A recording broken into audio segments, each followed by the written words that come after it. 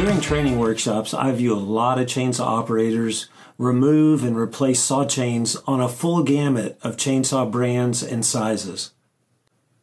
Some appear to be old hands at the process, and others seem to struggle with it. Some put the chain on the bar and then mount the bar and chain together. Others place the saw on its side, then mount the bar, then the chain. Chain tension is varied as the adjustments are completed. What's the best way? I'm not sure, but I will share with you what I believe to be the fastest and most efficient technique I've been shown. I was watching one of the international chainsaw competitions in Cologne, Germany a few years back. I was amazed how the competitors removed and reinstalled the saw chain to running condition. They had to take the bar and chain off the power head, lay it flat on a table, put another chain in the system, and mount it all ready to cut. The amazing thing, the whole process took 15.7 seconds. I think they're in under 13 seconds now in that competition. I'll share with you the technique I observed. Loosen the bar side cover and remove the side plate. It's not necessary to loosen the adjuster to remove the side plate. Leave it as it is. Remove the chain and bar and lay it down. Take care not to kink the saw chain. Hold it flat and stretched out so that you can check the flex for wear in the rivets.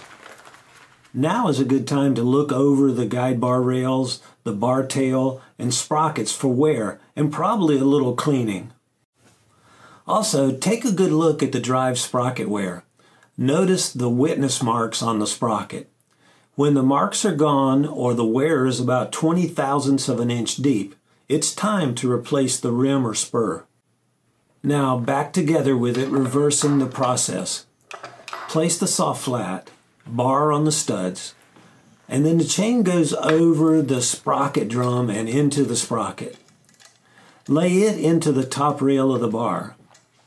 Slide the bar back toward the sprocket as you clear the chain over the bar nose. Then start the nuts, spinning them on to finger tight. Turn the adjusting screw to proper chain tension. That's until the chain tie straps just contact the bar rail. Tighten the bar stud nuts. It's not necessary to heavily torque the nuts. Just make sure they're tight. The side cover will expand with heat and help hold them tight.